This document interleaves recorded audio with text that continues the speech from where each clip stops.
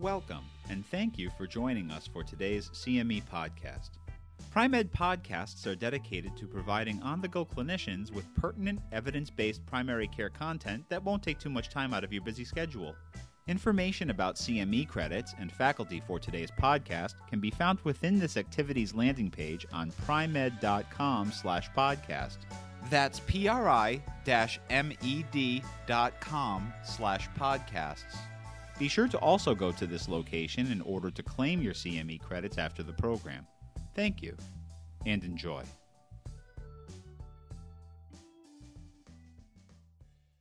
Hello, everyone. My name is Dr. Gary Small. I'm a professor of psychiatry and aging at UCLA, and I'm delighted to be presenting this podcast entitled Assessment and Treatment of Age-Related Cognitive Decline. Now, the objectives for this podcast will include learning about the evaluation and diagnosis of age-related cognitive decline, developing awareness of the non-pharmacologic interventions for these conditions, and finally, to become more aware of the available pharmacologic treatments for Alzheimer's disease and related dementias. And we'll be learning about these issues through a presentation of a case. So let's begin with the case. I'm going to describe a 62-year-old high school principal, who I'll call Robert. He consulted with me a few years ago because of concerns about his memory. He was having trouble recalling the names of some of his students, and he even misfiled several documents.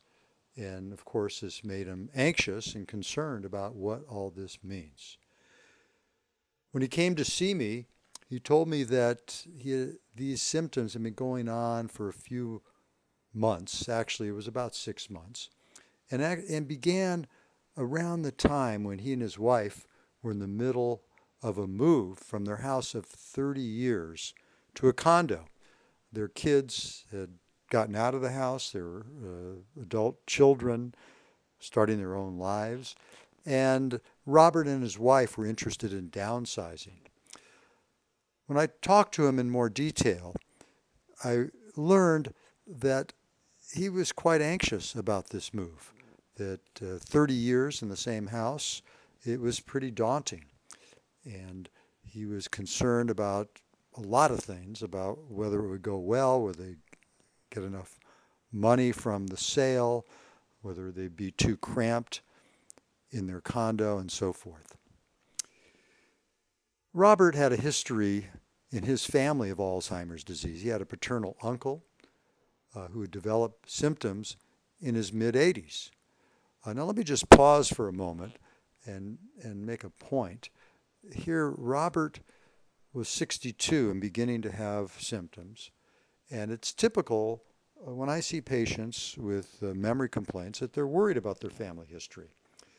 But at age 82, in his early 80s, it's unlikely that the kind of dementia symptoms that his uncle developed are the same as the kind of symptoms that Robert is experiencing in his early 60s. If there's a genetic risk for Alzheimer's in a family, the age at onset when that risk begins tends to be consistent among relatives. So when Robert told me that, I reassured him that it's possible he has a genetic risk, but it's unlikely given that family history from his uncle. Robert also had no prior history of cognitive issues, except he experienced a mild concussion during college. He was playing football during his freshman year. He lost consciousness for just a few minutes and experienced some challenges with his memory for about a week after the incident.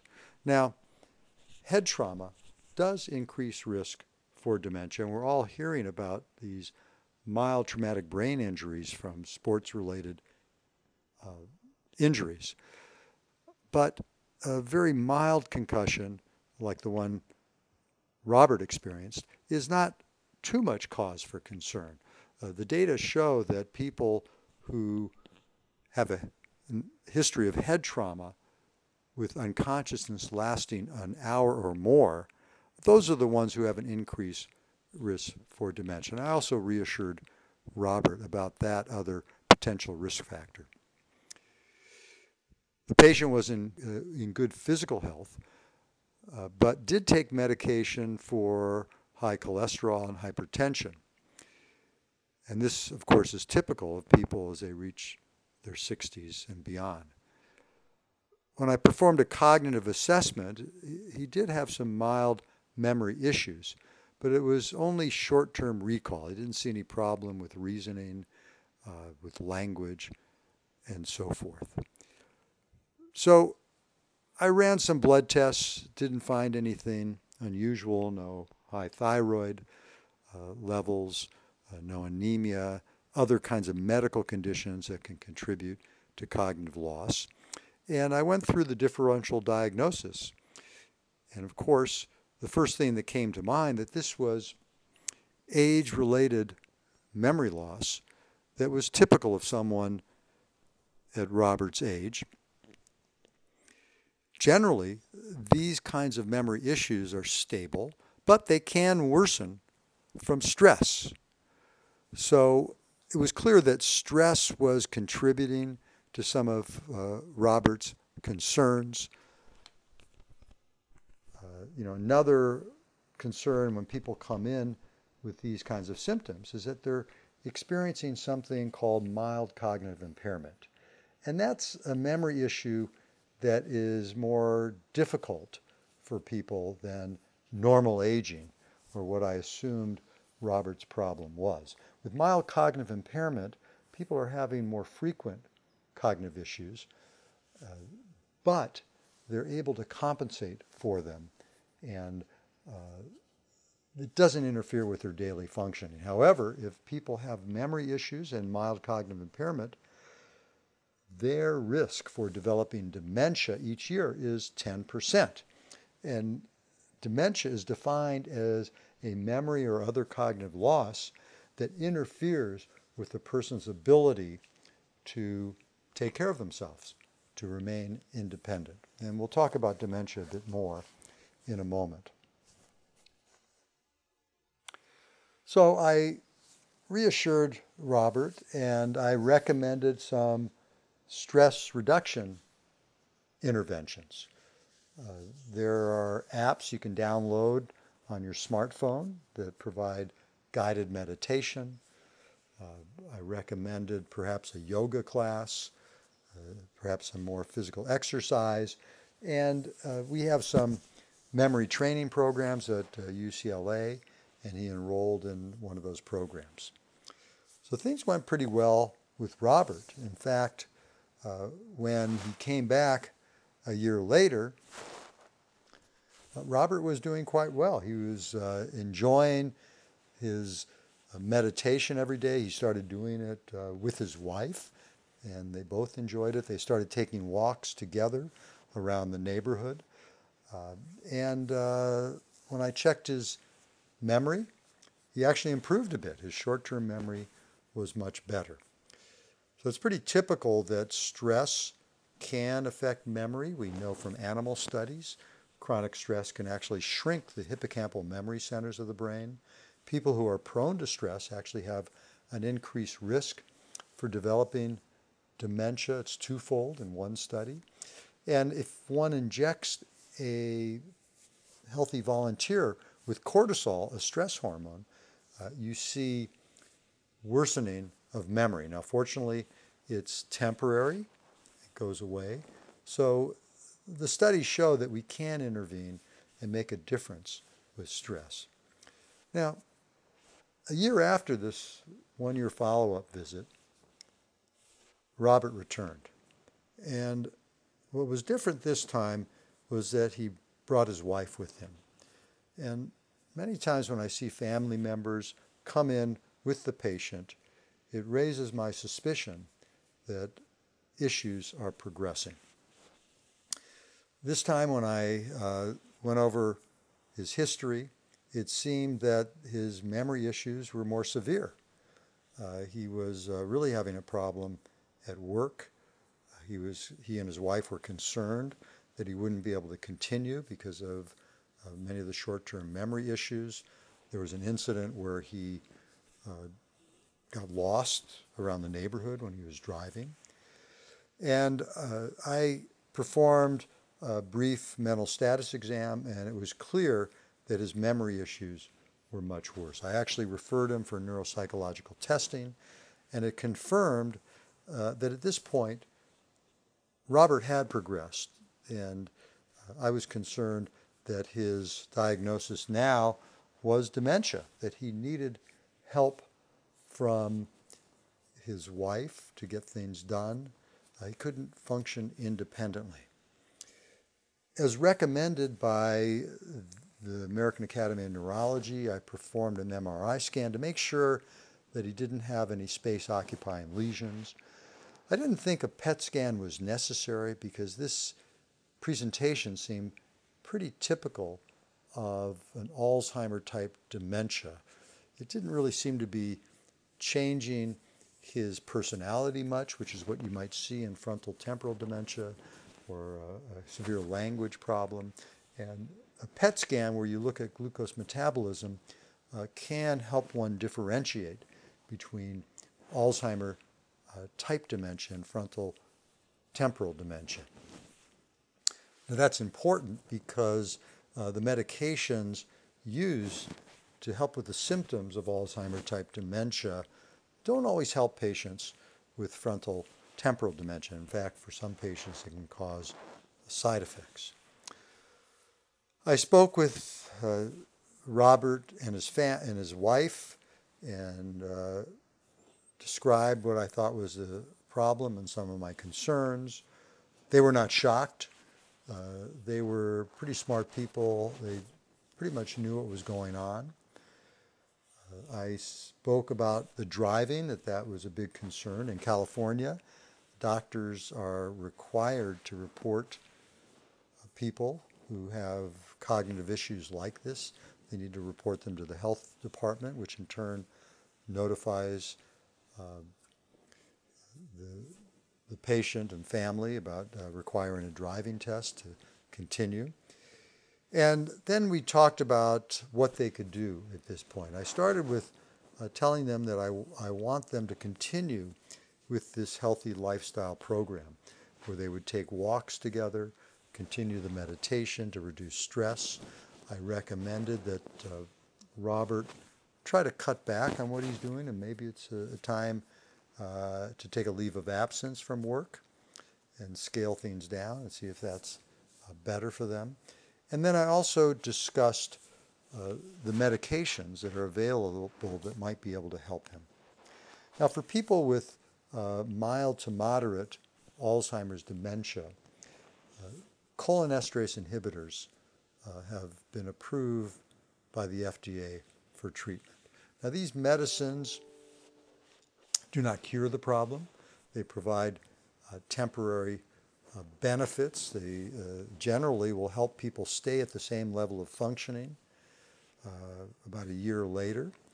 And it's very important when I prescribe these medicines that I don't provide unrealistic expectations about what they can do. Now, if you don't do that, people will try the medicines and they find, well, it's not a huge benefit. And in fact, with a lot of people, they don't even notice a cognitive benefit, but it does, for the average person, stabilize them, and maybe they'll see some mild improvement. And again, that's important because if you don't explain that, they're likely to stop the medicine after a few months or even a month if they don't see that improvement. I started him on a drug called donepezil, and it's a pill that the patient can take. And I started him on 5 milligrams. After a month, I increased to 10 milligrams. But the patient developed side effects. He got a lot of nausea. It was hard for him to tolerate it. And he was having vivid dreams. And as a result, I decided to switch him to another medication that's a cholinesterase inhibitor. and that's called rivastigmine. And the reason I switched to rivastigmine, it comes in a transdermal patch form, and that form of delivery tends to have fewer gastrointestinal side effects. So I switched him after a few months to rivastigmine patch, and he tolerated it quite well. The family didn't really see much improvement, but he didn't really have much progression over the year. About 2 years later, the family came back in, and he was getting a bit worse. And at that point, he had moderately severe Alzheimer's dementia. And another medication called memantine, which affects another neurotransmitter system, is indicated for patients with moderate to severe Alzheimer's disease. So at that point, I added memantine to the cholinesterase inhibitor rivastigmine, and the studies show that you can get additional benefits from that medication, and it has relatively few side effects. So, a couple of things I just want to summarize about this case. First, that Robert did engage in the lifestyle strategies that was helpful to him.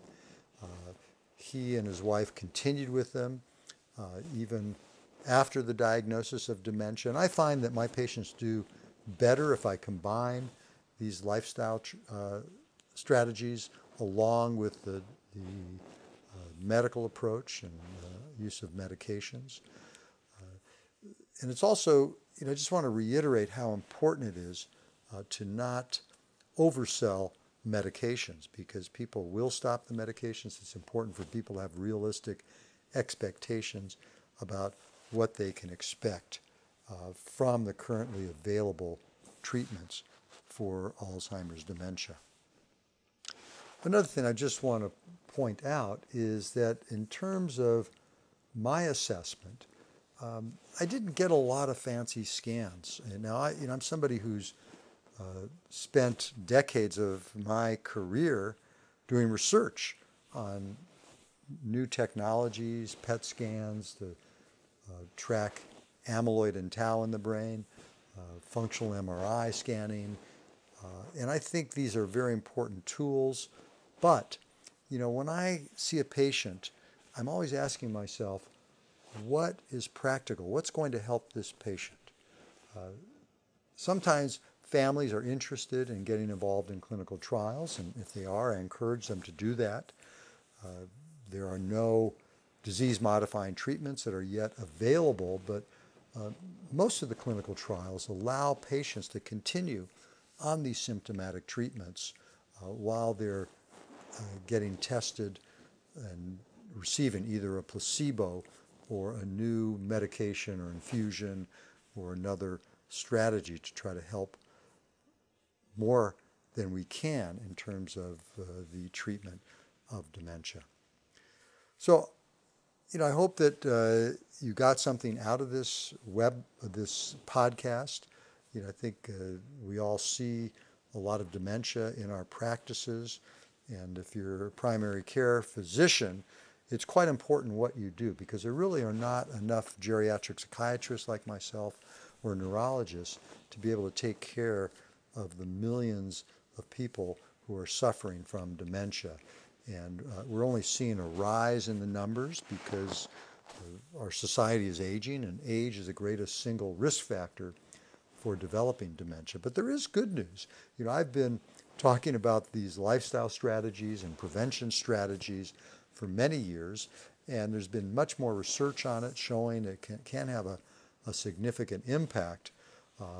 And in fact, we're seeing that the rates of dementia that were predicted 10 years ago are actually lower in many developed countries. And we suspect that it may be because people are living healthier lifestyles. They're eating healthy diets. They're engaging in more physical exercise. They're stimulating their minds. And I think this is critically important for our society. Some estimates are that these modifiable risk factors for dementia, in addition to the ones I mentioned, treating depression if it's present, not smoking, and many others, just taking your cholesterol medicine, your medicine for hypertension. And if people did this, the cases of dementia worldwide would be reduced dramatically. And I think as we wait for science to catch up and find us some of these disease-modifying treatments that could truly prevent the disease or even cure it, we should all be living a healthy lifestyle so that we can stave off symptoms and enjoy our lives for as long as possible. Thank you again for joining me on this podcast. We thank you again for joining Pri-Med for today's podcast. Remember to claim your CME credits for the program on this activity's landing page on primed.com/podcast. That's pri-med.com/podcasts. Also be sure to check out all of our other podcasts and primary care activities on primed.com as well. See you next time.